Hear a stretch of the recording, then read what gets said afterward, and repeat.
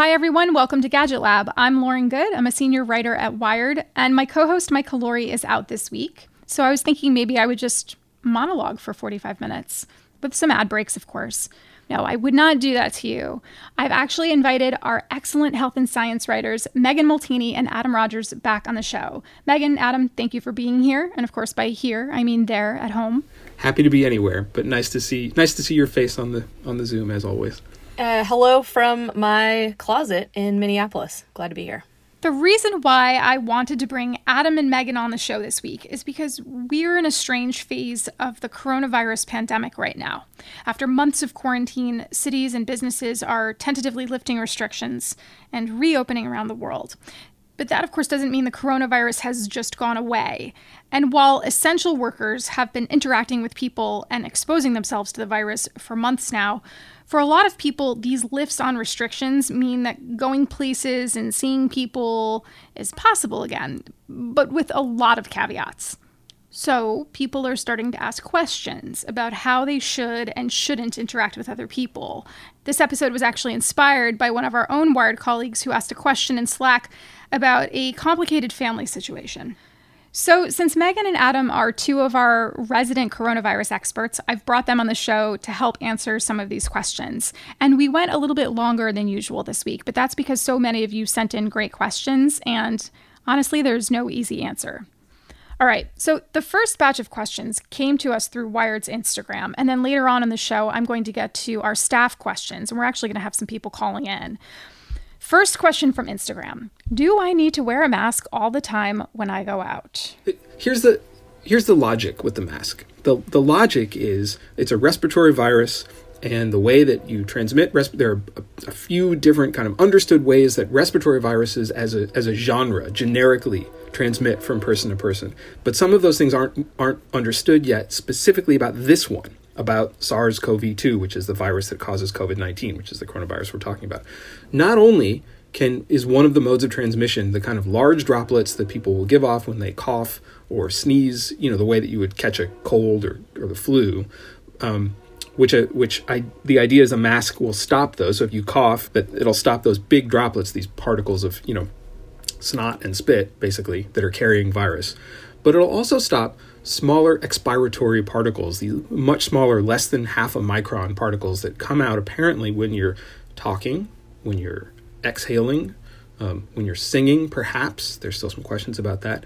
And those behave very differently than those other droplets. So there's some science to try to figure out that the large droplets, you cough them out into the air, and then how far do they spread? That's what that 6 feet social distancing thing is about. People disagree about whether 6 feet is enough or too much or whatever, but that's what that is, that you cough them out and then gravity pulls them down. But these small particles, because they're so small and because they dry out almost immediately when they hit the air, they hang around more, they float around, they behave a little bit like a gas. Not completely like a gas, people are going to yell at me about that, but they float in the air. How long and for how much, and how much virus do you need to then take in, and where do you inhale that into your lungs? All these things are people are still trying to figure them out. But the idea is that if you're wearing a mask, even a cloth one, a simple cloth one, that it keeps you from giving those particles off as much. It stops some number of them, and so they aren't out there in the world, especially inside where there's no air to blow them away, and keeps them from other people getting them. That's the notion. And the messaging has changed so much there. I mean, Megan and I have both covered 3 different phases of the messaging that's come from public health experts about this. But the one that I heard that I finally was able to get my head around was better than nothing. Something's better than nothing. And that if some number of people wear a mask some amount of time, that cuts down the amount of infection. And that's what we're trying to do, is get the number of infections below a certain number, because that's how you stop a pandemic. Right. It seems as though there's been a little bit of a misunderstanding or misperception that if you're wearing a mask, you are protecting yourself. I've heard some people say, well, I went to the grocery store, but I was wearing a mask and gloves, so I'm probably okay. And the whole idea behind a mask, which is I think part of the reason why they've become so complicated and in many ways so politicized and polarizing for people is that if we collectively all wear them, it's supposed to be for the greater good of public health. It's supposed to be for other people. You should also check with the local laws and policies, because you may live in a place where it's actually required to wear masks all the time. So just these things change quickly and you just want to be on top of them. Next question from Instagram. How long can the virus stay on surfaces? So this one we know a little bit more about, although a lot of these experiments have been done in closed lab situations, not necessarily applicable to the real world.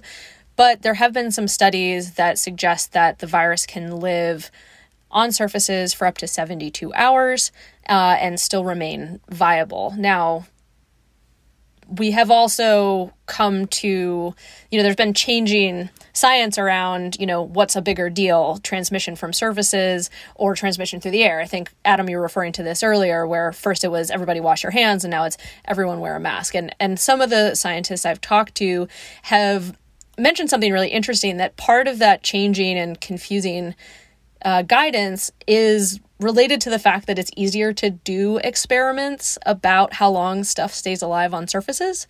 So those were the kinds of experiments that came out first. And now that we're seeing, more studies that are addressing how does the virus live in particles, what size particles, how far do they go, how well do masks work, we're starting to see kind of an evolving guidance that's able to incorporate that, that new science and that new evidence. So, that maybe goes beyond the question, but, I think if you go back to remembering everyone being really freaked out about it, keeping your groceries in your garage for 72 hours, that's where that number came from.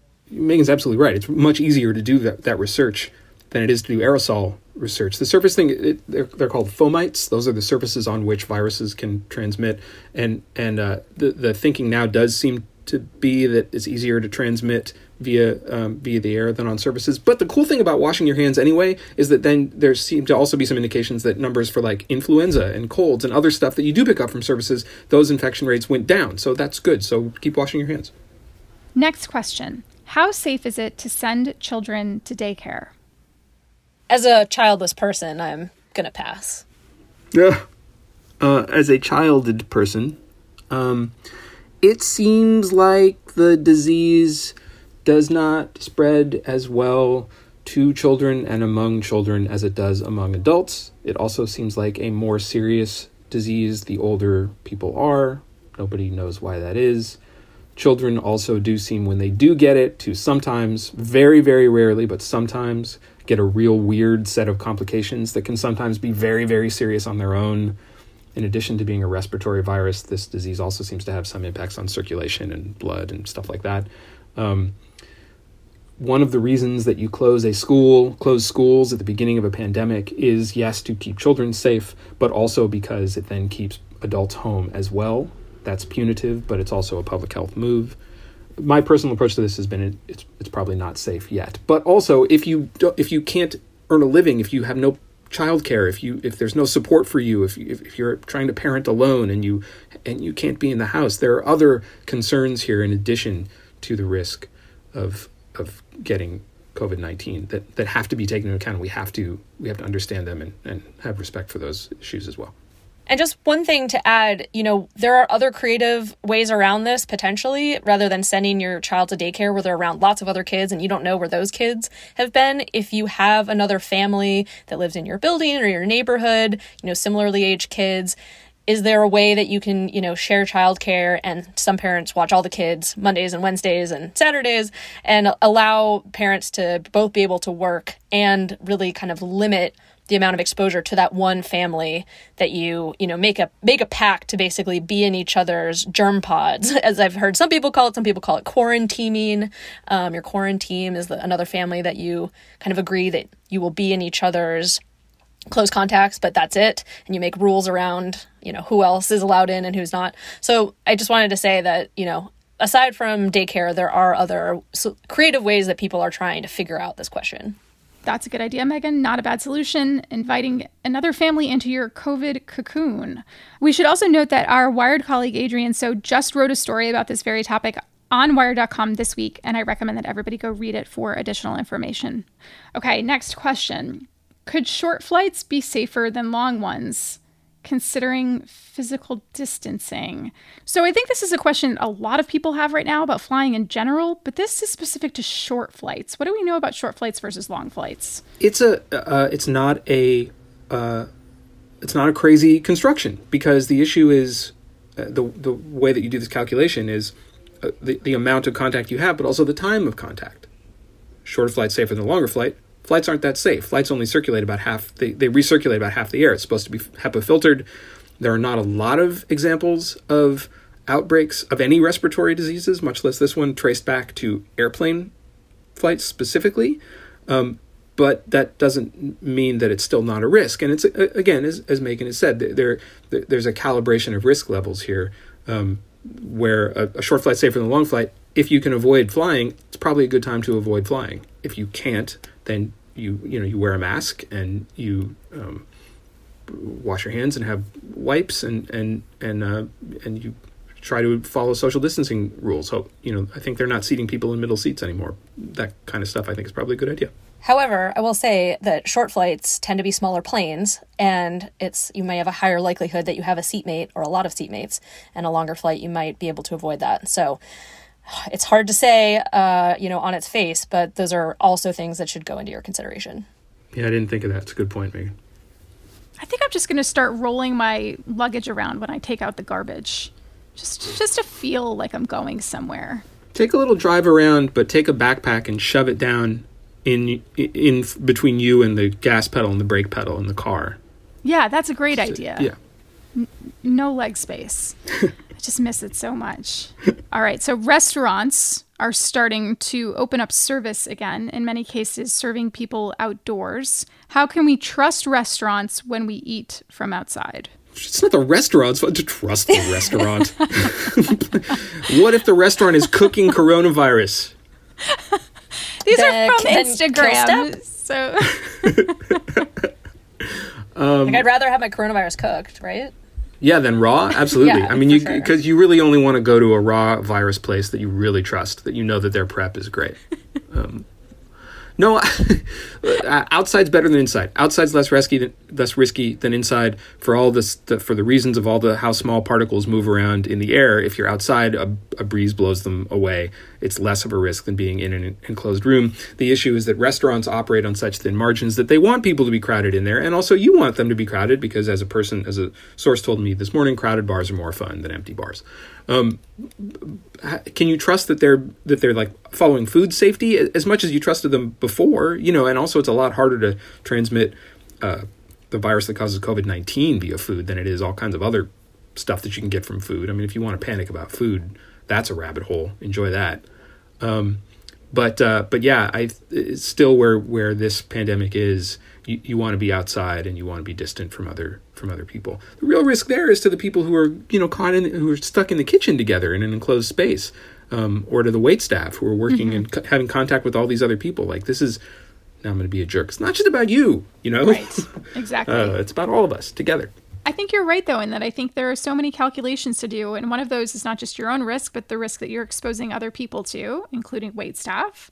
And the other is just how enjoyable is it for you if at this point, you feel like you need to escape the house or escape the apartment, but you go sit outside with your pod and you're all wearing masks and, furiously sanitizing things. And then you go home afterwards and you think, well, I could have patronized that restaurant with takeout and perhaps not exposed other people. It's a really hard thing to decide, I think.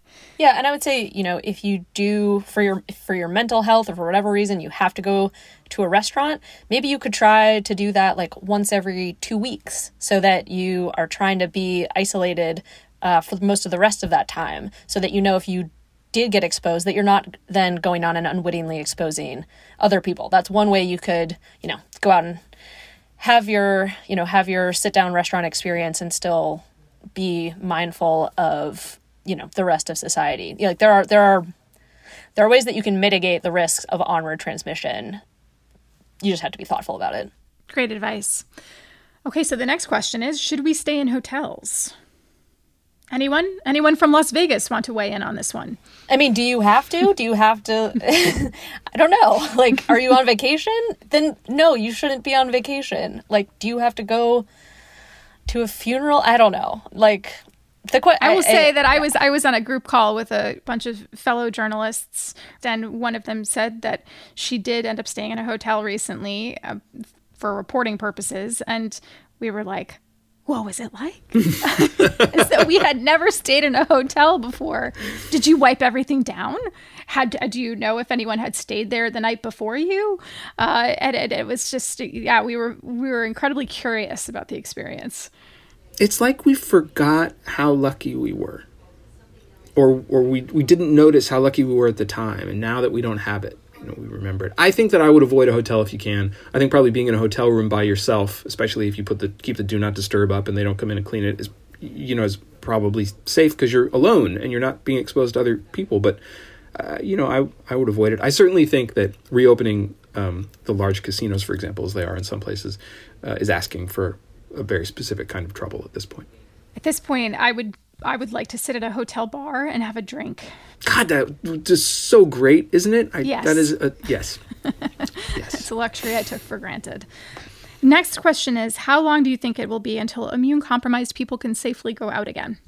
I mean, I think this is one of the questions that there is a lot of research aimed at right now, because I think, what we've been talking about this whole time is people trying to figure out what levels of risks they're comfortable with for themselves. And I'm guessing for the most part, if you're talking about going to hotels and restaurants, you have a pretty healthy immune system, you are maybe worried about what it could mean to get the disease, but you're not in one of these really high risk groups. And we've been talking about that.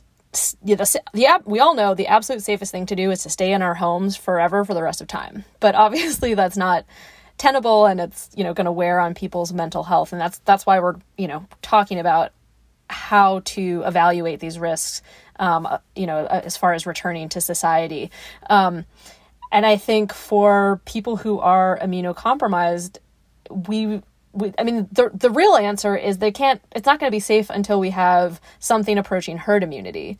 And that could be if we get a vaccine that works, in the next year or the next few years. I mean, we're talking about a long time scale. I mean, I don't want to be a downer, but those are the facts. All right. The final question from our Instagram audience. When I go out for groceries, I always wear pants. Same. There's more to the question. Same. Are shorts safe to wear at the store too? I hope so. I've been wearing shorts. Nothing bad has happened yet. So let me answer that. I want to answer that in a couple of ways. One way is yes. Another way is what? How do you think this disease is transmitted? Well, that's why I brought you on, to help people understand. So please help us. It's not really a mode of egress for the virus. Okay, so shorts are okay. I think people have probably had this question about flip-flops too, versus closed-toed shoes, versus am I going to bring it in the house? I think in general, this idea of exposure, we keep hearing about exposure, and it manifests itself, it lodges itself into our brains, and then we start thinking of all the ways that we suddenly, just as human beings, feel vulnerable. That's a great construction, actually, because it is true. All of a sudden, we're forced to confront how we move through the world and what we come into contact with, and how the outside comes into the inside, and what attack surface do we present as physical beings, as biological organisms out in the world to the things that can do us harm. Yeah, it's all scary stuff when you start to think about it. Welcome to the Monday morning meeting at the science desk. I think we should rename our desk to just Apocalypse Beat. All right. Those were some great questions from our Instagram audience. We're going to take a quick break. And when we come back, we're going to ask some questions that our Wired colleagues sent in. And I have one of my own.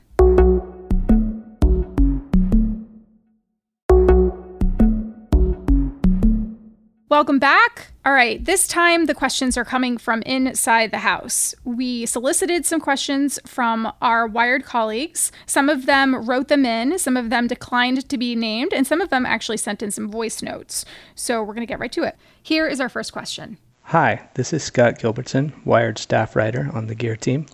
My question is about flying. Is it safe for my parents to fly across the country to visit their grandkids? And what, if anything, can we do to mitigate whatever risks do exist?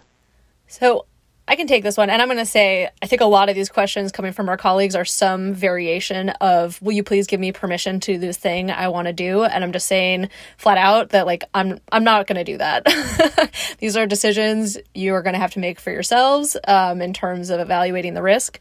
But I will say that, all the guidance we're getting from CDC and other World Health Organizations are encouraging people to travel only when essential, urgent, and necessary. And if all you're trying to do is get your family together for, a family visit or a family reunion, I think that probably does not fall under that category. So I just want to stress again that any unnecessary travel is creating risk not just for you and your family, but for everyone that they might meet along the way, in the airport, on the airplane, in the taxi ride, like whatever it is. There are ways to mitigate the risks, but there's no way to get to zero risk. And so I think you just have to ask yourself, is that going to be worth it? And also, what health are your parents in? Do you want to be the reason that do you want to be the reason that they don't make it? I don't know. I know that's grim, but these are conversations I've had to have with my own family, who's been asking me nonstop, can I go visit my grandchildren? Can I go do this? And we've had to have some really difficult talks. I won't kid you. Next question. How do I convince my family to wear masks when we see each other in the future? And if we're wearing masks, does it matter if occasionally we're less than 6 feet apart? I'll just reiterate what Megan said in that, we can't give permission to people to engage in riskier behaviors, especially when by dint of asking these questions, they probably recognize the behavior is sort of riskier. But that said, none of us is perfect.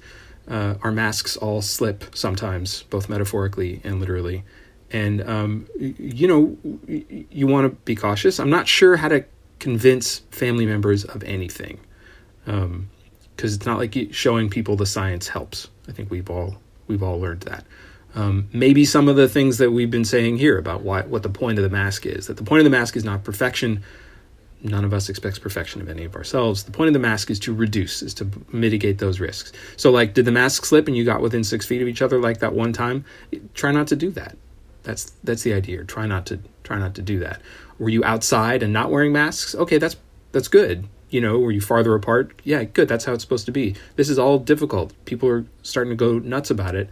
And that's people who aren't forced to, go out and do hard jobs, essential jobs every day. It's just those of us who have been confined at home. We're getting a little stir crazy. So we try to be forgiving of all of that, with in mind that like every time you do it, you increase risk a little bit and you should try to mitigate that. Here is our next question.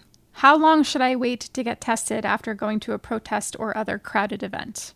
I can take this one. I'm in Minneapolis, where there have been a lot of protests and crowded events of all kinds. And the city has started to set up some free testing clinics around town. And they are recommending that people come and get tested within 3 to 7 days of when they were exposed to a large group of people. You don't want to go too soon, because if you have been exposed to the virus and then it doesn't have enough time to, kind of replicate enough that the test can pick it up. So we think the incubation is somewhere between 3 and 14 days, with a median around 5 to 7. So if you can go in that window, you'll have the greatest chance of getting an accurate read on whether or not you have been infected. We already addressed some of this in the first part of the show, but this next question comes from our colleague Indu, and she sent in her question. Hey everyone, this is Indu. I'm Wired's Director of Audience Development. My question is about the Bay Area.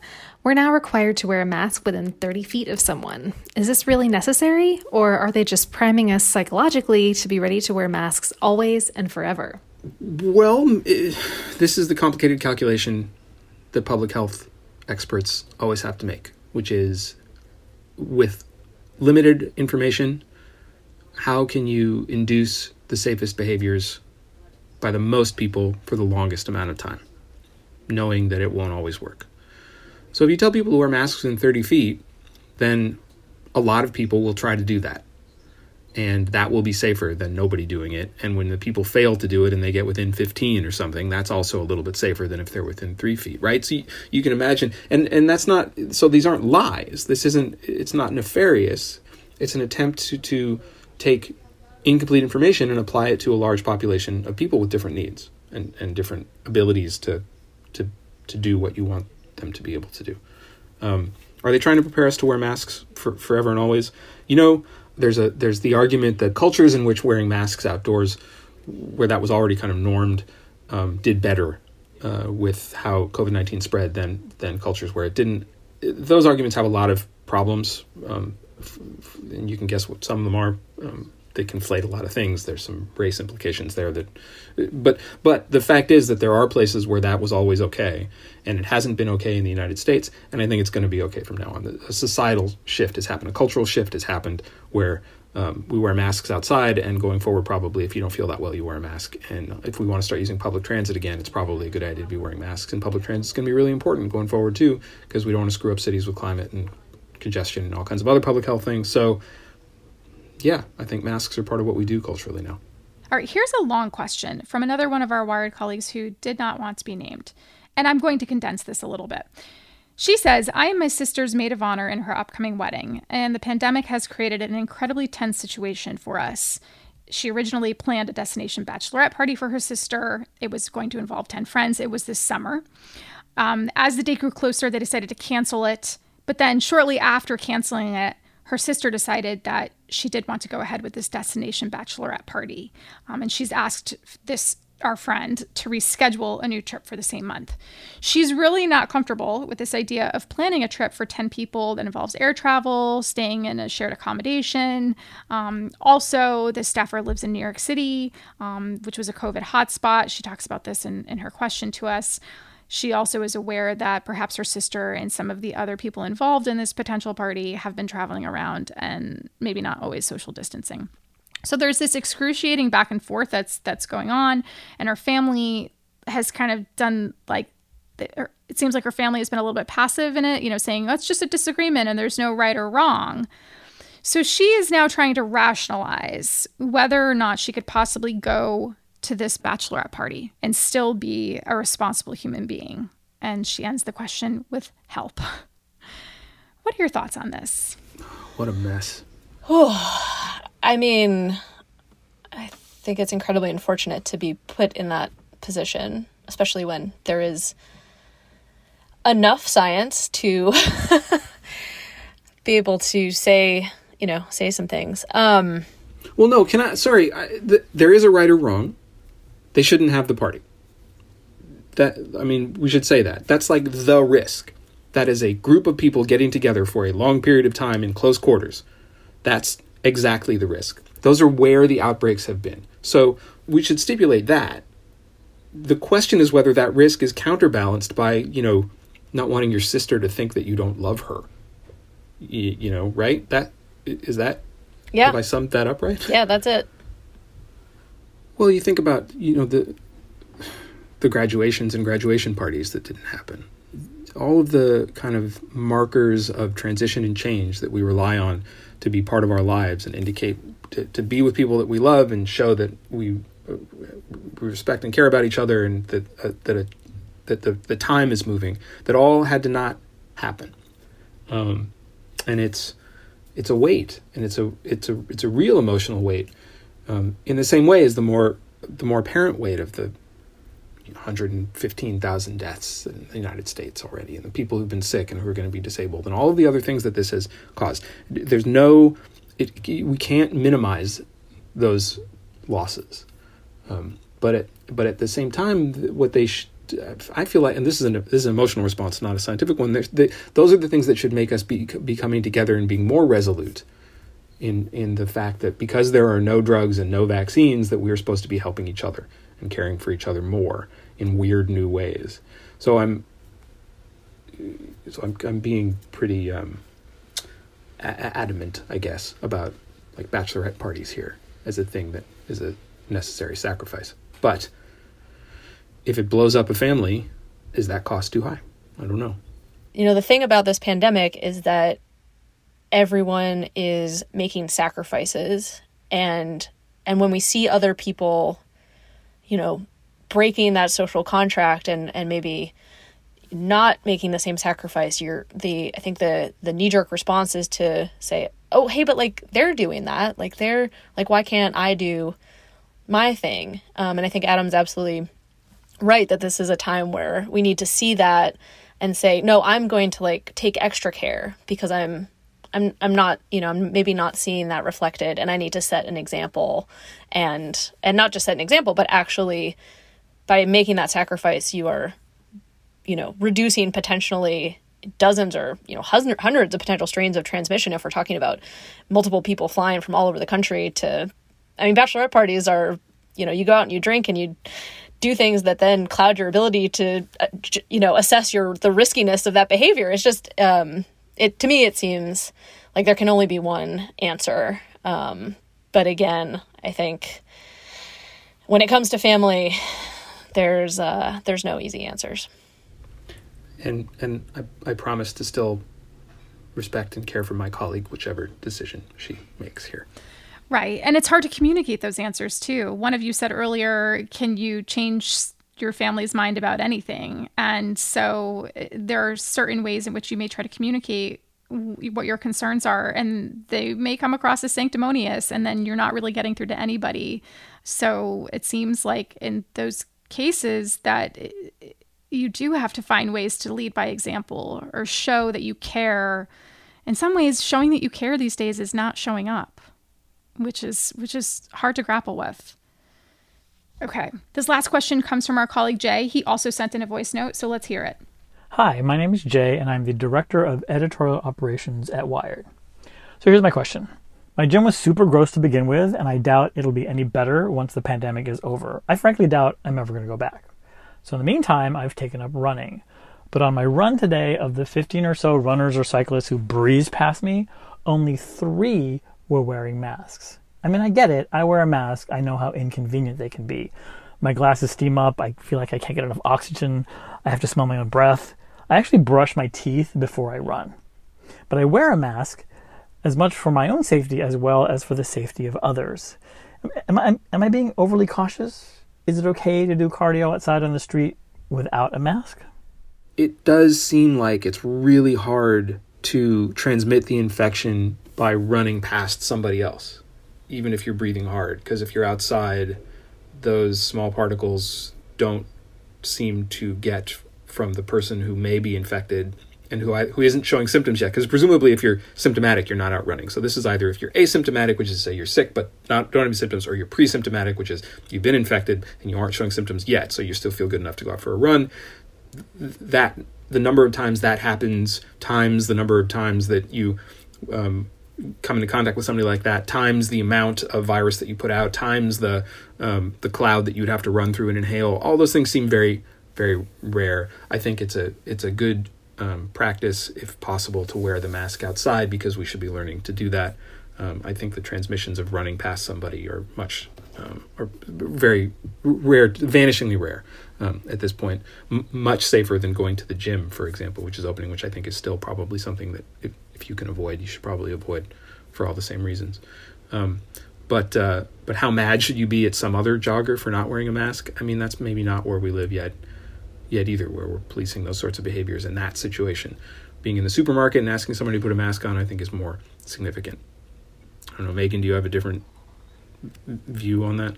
No, I mean, the only nuance I would add is that, where you run, you may want to, consider different behaviors if you, are on a crowded, jogging path or other throughway in a city and everyone else is there because they also can't go to their gyms. That might be, again, a situation where you'd want to wear a mask. All right, I have a quick personal question for you both to end the question round. So last year, I consciously uncoupled after a very long partnership. And near the end of the year, I moved into a new place. And, then 2020 happened. And now I'm wondering if I'll ever date again. Okay, that's very dramatic. But I am wondering about dating and how people are supposed to date. So I've heard that in dating apps that now there's a lot of suggestion that people, and nudges that people video chat. I do know some people have gone for socially distant walks and that sort of thing. But what do you really see as the future of dating here? Because there was this New York Times graphic this week where the New York Times surveyed more than 500 epidemiologists about the things they would do and wouldn't do. And 42% of them said they would wait more than a year before meeting new people, which was really disheartening to read. So what are your thoughts on that? I've been with the same partner living with the person for 25 years, so I don't think I would know how to answer a question about dating that didn't happen in a year where there was a pandemic. Okay, well, way to throw a gal under the bus, Adam. I'm useless here. That's all. I'm embarrassed how useless I am here. I've also been living with the same person for a number of years, but I do have younger siblings. I was in your boat. I was in your boat just a short while ago. My timing is impeccable. I'm going to say a few things I've heard of people doing, and then maybe we can do the thought experiment of what we ourselves would do. I have younger friends who have been, on the online apps, and they have been setting up video calls. And so my sister actually does this kind of funny thing where the first date is always some version of one person gives a TED talk about whatever they want, because it's kind of like, well, if this sucks, at least like I learned about this thing, or like we don't have to make weird dribble-ish like first date commentary over video. I don't really know what the next step is, because I'm not sure there have been a lot of instant chemistry. And I hope she doesn't mind me sharing. No, I have to say I'm not surprised there haven't been a ton of follow-ups after that formula.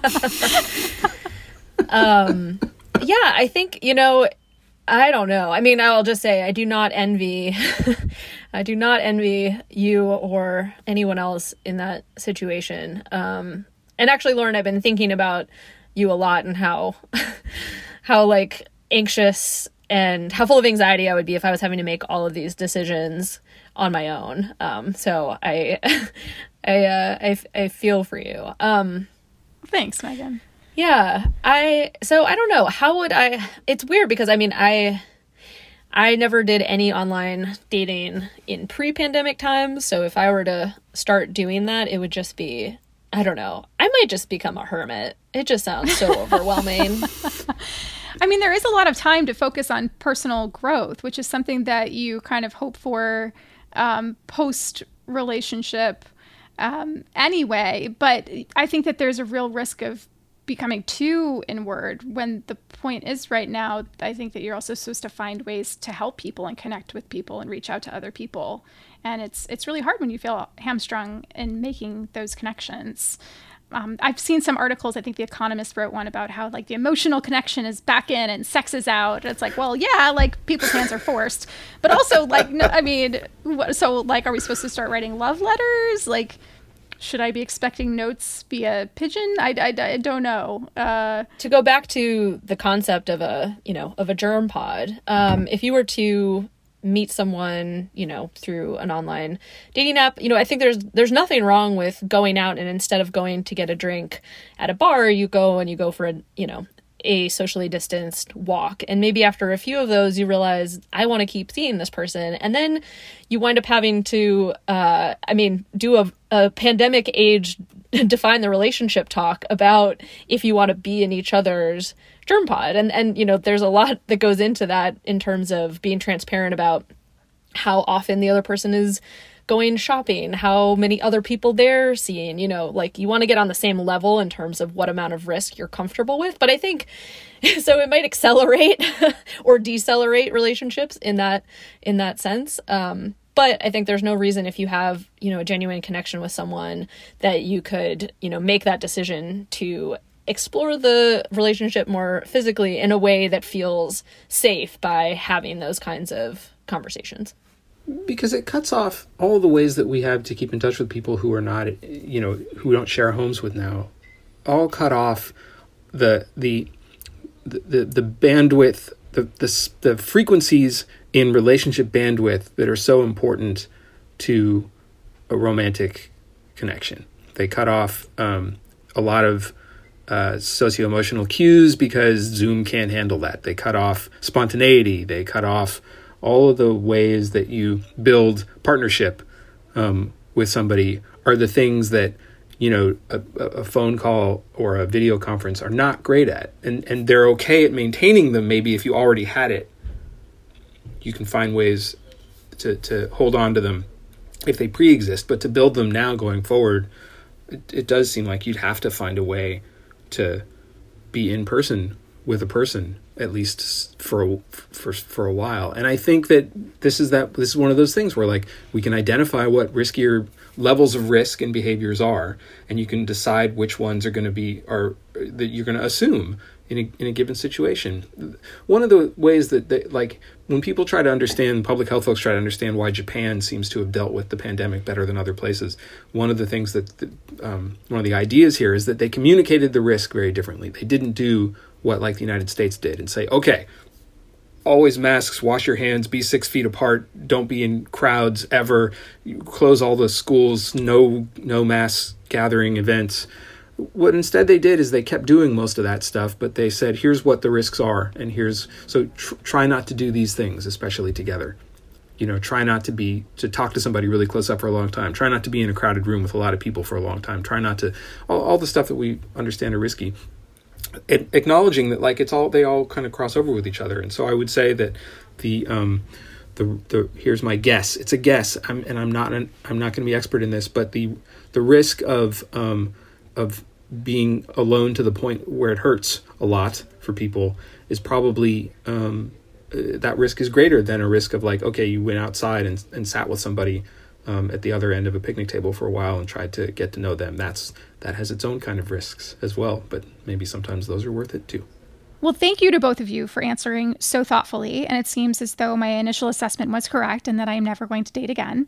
I'm obviously kidding, but it does seem as though we're entering a completely new era of social interaction, and I'll keep you updated as I navigate it. And we're going to take a quick break. When we come back, we'll do very quick recommendations.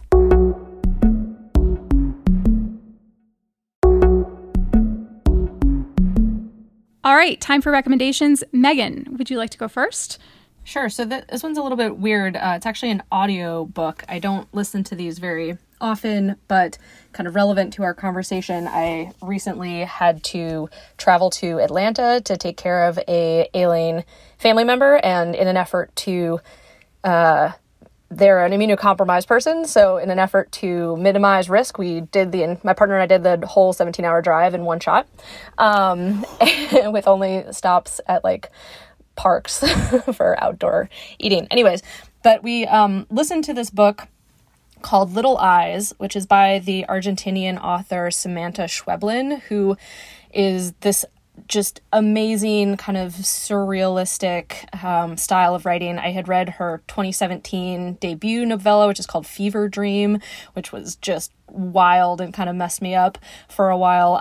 But her new book is actually this kind of thought experiment on what would happen if an individual could be virtually inserted into the life of a random stranger anywhere in the world. And kind of the vehicle for this is these little creatures that they feel like they would, if they were real, like, we would be covering the heck out of them at Wired. They're called Kentuckys, and imagine like a cross between a teddy bear and a cell phone with legs that has a connection to one other person in the world inside of it. And you don't know who they are, and you don't know anything about them, and you have to keep the Kentucky charged, and if you don't, the connection is cut and you lose track of each other forever. Anyways, it is wild, and it has given me all sorts of things to think about in terms of the way we think about the future at Wired, and I cannot recommend it highly enough. And the audiobook is great. The woman who reads it is fantastic, and she does accents amazingly. So yeah, it's great. That sounds super interesting. Thank you for that recommendation, Megan. Adam, what's yours? We spun up HBO Max in my house via our cable and internet subscription, and it has it's like the 57th streaming service that we have for some reason, but it's divided into a bunch of channels. One of the channels is Turner Classic Movies, TCM, which means it's like this whole Warner Brothers back catalog. So the other night I turned on a movie called Footlight Parade, which is James Cagney's first song and dance movie from 1933, and it's with like these delirious psychedelic Busby Berkeley dance numbers with all like 300 scantily clad women in swimming pools sliding down water slides, and all these really racy pre-code jokes. And Cagney, everybody with all the acting is really weird. Early 30s, they're like still learning how to do talkies, basically, except for Cagney, who's magnetic and a movie star. And you're like, oh, well, that's why he got to be famous. And I stayed up until like 1 a.m. watching this movie till the end of it, because I stay up too late now because, things are things. But also I realized, like, God, I'm sitting here watching a 100-year-old movie right now, instead of like trying to pay attention to what's happening or work or whatever. I can't, like, why am I doing this? And as my partner was going to bed finally, was like, I'm good not seeing how this ends. I'm sure it's happy. And I was like, I can't, what am I doing? And the answer is like trying to be okay, trying to have something that feels better. And I'm watching a 100-year-old movie because 100 years ago, things were different. Like, they had gotten through the Spanish flu in 1918, and they were trying to deal with feeling bad about the Depression by having these beautiful dance numbers. And there was no such thing as World War II. They had no idea what was coming. It was a moment that I think fit like a puzzle piece into a very specific place in my head. And also the movie's pretty good and the dance numbers are amazing. And you watched that on HBO Max, you said? I did, yes. All right, which is, I think, $14.99 per month, if I'm not mistaken. Holy smoke, I'm glad it comes with cable. I think it is. I think and I know this because I recently resubscribed to the HBO app. So now I have HBO Max on my iPad because I wanted to watch Run, which is my recommendation. It's a new series created by Vicki Jones. The executive producer is Phoebe Waller-Bridge, who many of you may know from Fleabag. It stars Merritt Wever and Domhnall Gleeson. And it is this zany runaway romance where the two main characters they made an agreement many years ago when they were dating in college that if things in the real world ever got to be too much in the future and they texted each other run and the other one responded with run, it meant that they were going to run away together. And throughout the years they had each texted each other, but the other wouldn't respond. And in this case, they're both at a point in their lives in their late 30s where they say, like, fuck it, we're running. And so they get on a train going cross country. One of the characters first flies from the West Coast to the East Coast and does the thing where she runs up to the desk at the airport and slaps her car down and is like, get me a ticket. And I'm like, oh my God, that sounds so fun right now. I would love to do that. And there's no mask or hand sanitizer or mental gymnastics about will I die. And then so she goes and they meet on a train and then they're going westward. And yeah, it's great. It's funny. It's zany. I really enjoyed it. It was a nice, bit of escapism, certainly. And as you kind of noted, Adam, there's this thing about watching shows or movies from the before times where now all these interactions seem like we took them for granted. There are characters making out. They're using the train bathroom without worrying about things. In fact, one of them rips the handle off a train bathroom door and then later makes a joke about germs. I just really enjoyed it and I recommend it. So that's Run on HBO. All right, that's our very long show for this week. We hope you found it helpful. Thank you for listening. And thank you to Megan and Adam for joining me. Thanks, Lauren. It's always a pleasure to get to talk to you. And thank you to everybody who submitted questions. If you have feedback, you can find all of us on Twitter. Just check the show notes for our handles. The show is produced by Boone Ashworth, and our executive producer is Alex Kappelman. We'll be back next week, and until then, stay healthy.